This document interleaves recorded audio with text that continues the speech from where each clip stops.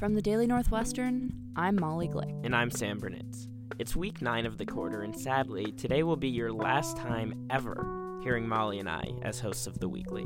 We've produced national award-winning journalism, and it truly has been an honor to serve our 60 to 100-person audience, which was over 300 one time for some reason. On our last episode of the Weekly, we discuss a little-known nor acknowledged fact, that Northwestern's Evanston campus was built on Native land. Here's Molly talking to Asha Sawhney, the co-president of the Native American and Indigenous Student Alliance at Northwestern. My name is Asha Sawhney. I'm a senior, and I'm a political science and international studies major. And how did you get involved with NASA, and how has that experience been for you? So I got involved because I was a PA, and I was in a board group with Nina Devine, who was a really formative member of NASA.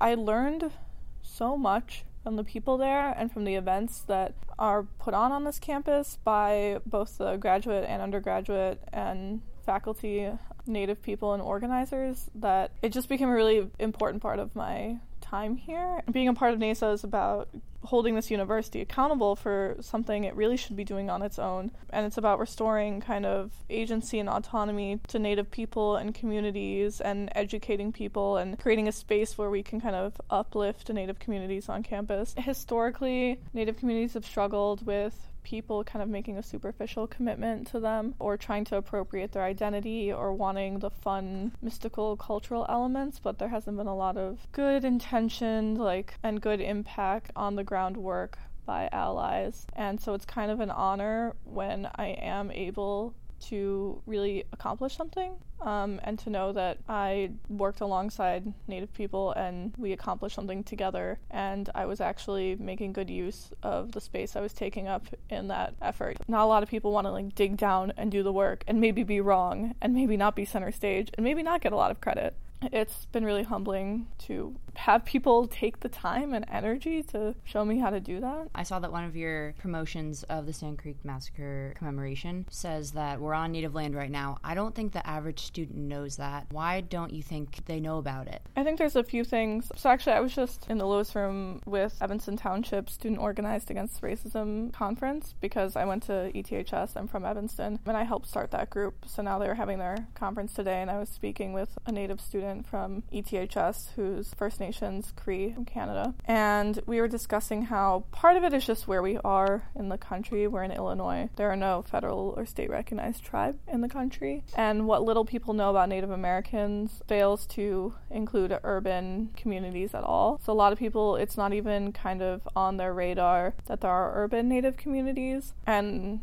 that there was a lot of relocation off of reservations into urban areas such as Chicago. Chicago is a big hub for that. There's no sovereign nation in the state now to tell you and remind you whose land it is. The Potawatomi, whose land this is, are now located in other states in the Midwest. So the other part of it is Northwestern's an elite institution. A lot of elite institutions don't have a lot of Native students because of all the discrimination and socioeconomic difficulties that Native communities face. This isn't kind of a space that's accessible to a lot of people, so it becomes easier to not talk about whose land we're on. Again, there's not a large enough voice of people to demand that acknowledgement. Now there is more and more each year because of what our predecessors in NASA set for us, and now with the research center and more faculty coming in. We think of Native land as being reservations. We don't think of it as being today's cities. We think of the middle of nowhere as perhaps being Native land, or that's where reservations are, and that's how we view it through kind of pretty oppressive legal viewpoint that the U.S. has provided for us. Every treaty that was ever made with Native American tribes was broken, so the land was never ceded, was never formally given to the U.S. government, and that's the case here too. And Northwestern broke many treaties all the way up into the 70s to build these buildings. The building of the Lakeville violated a Potawatomi treaty, and it's really easy for people to forget that. We think of it as Native land being taken from Native Americans as something that happened in the distant past and not something that affects us now. And lastly, why did NASA decide to run a commemoration each year?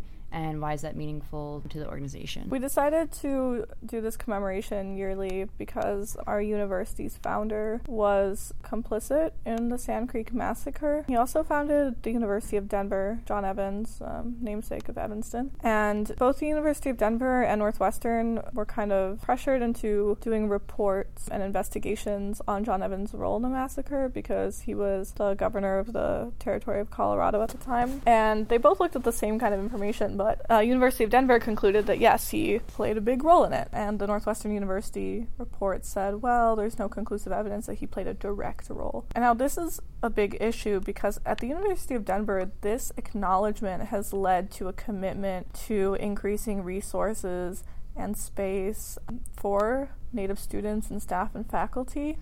It kind of creates an impetus for that. Whereas here, this denial makes Northwestern think they have no special obligation to try harder and to provide reparations of any sort. So yeah, a lot of our stuff has been focused on taking down Evans's name from the Alumni Center and the Evans Room here in Norris. But we would want to do that because once you commit to those sort of symbolic acts, it oftentimes leads to a series of more tangible ones as well. And that is really what we're concerned about. And the commemoration is a way to promote a healing process. We do it the week before the commemoration healing walk and run that occurs in Denver. They go from the massacre site to the state capitol, and it also is an opportunity for us to bring Cheyenne and Arapaho tribal members here and kind of like forge a relationship that promotes healing because it's really powerful for the university that was complicit in a tragedy that is felt today by all the Cheyenne and Arapaho people to make amends and seek out an ongoing relationship. So for us, it's a few things. It's a healing space. It's a way to show the university that we're not going to keep quiet about what happened and that we think that they need to make stronger efforts to make reparations for what was done and support Native students and communities more broadly. And it's also just an opportunity for relationship building between various communities and two schools that really should be working together on this.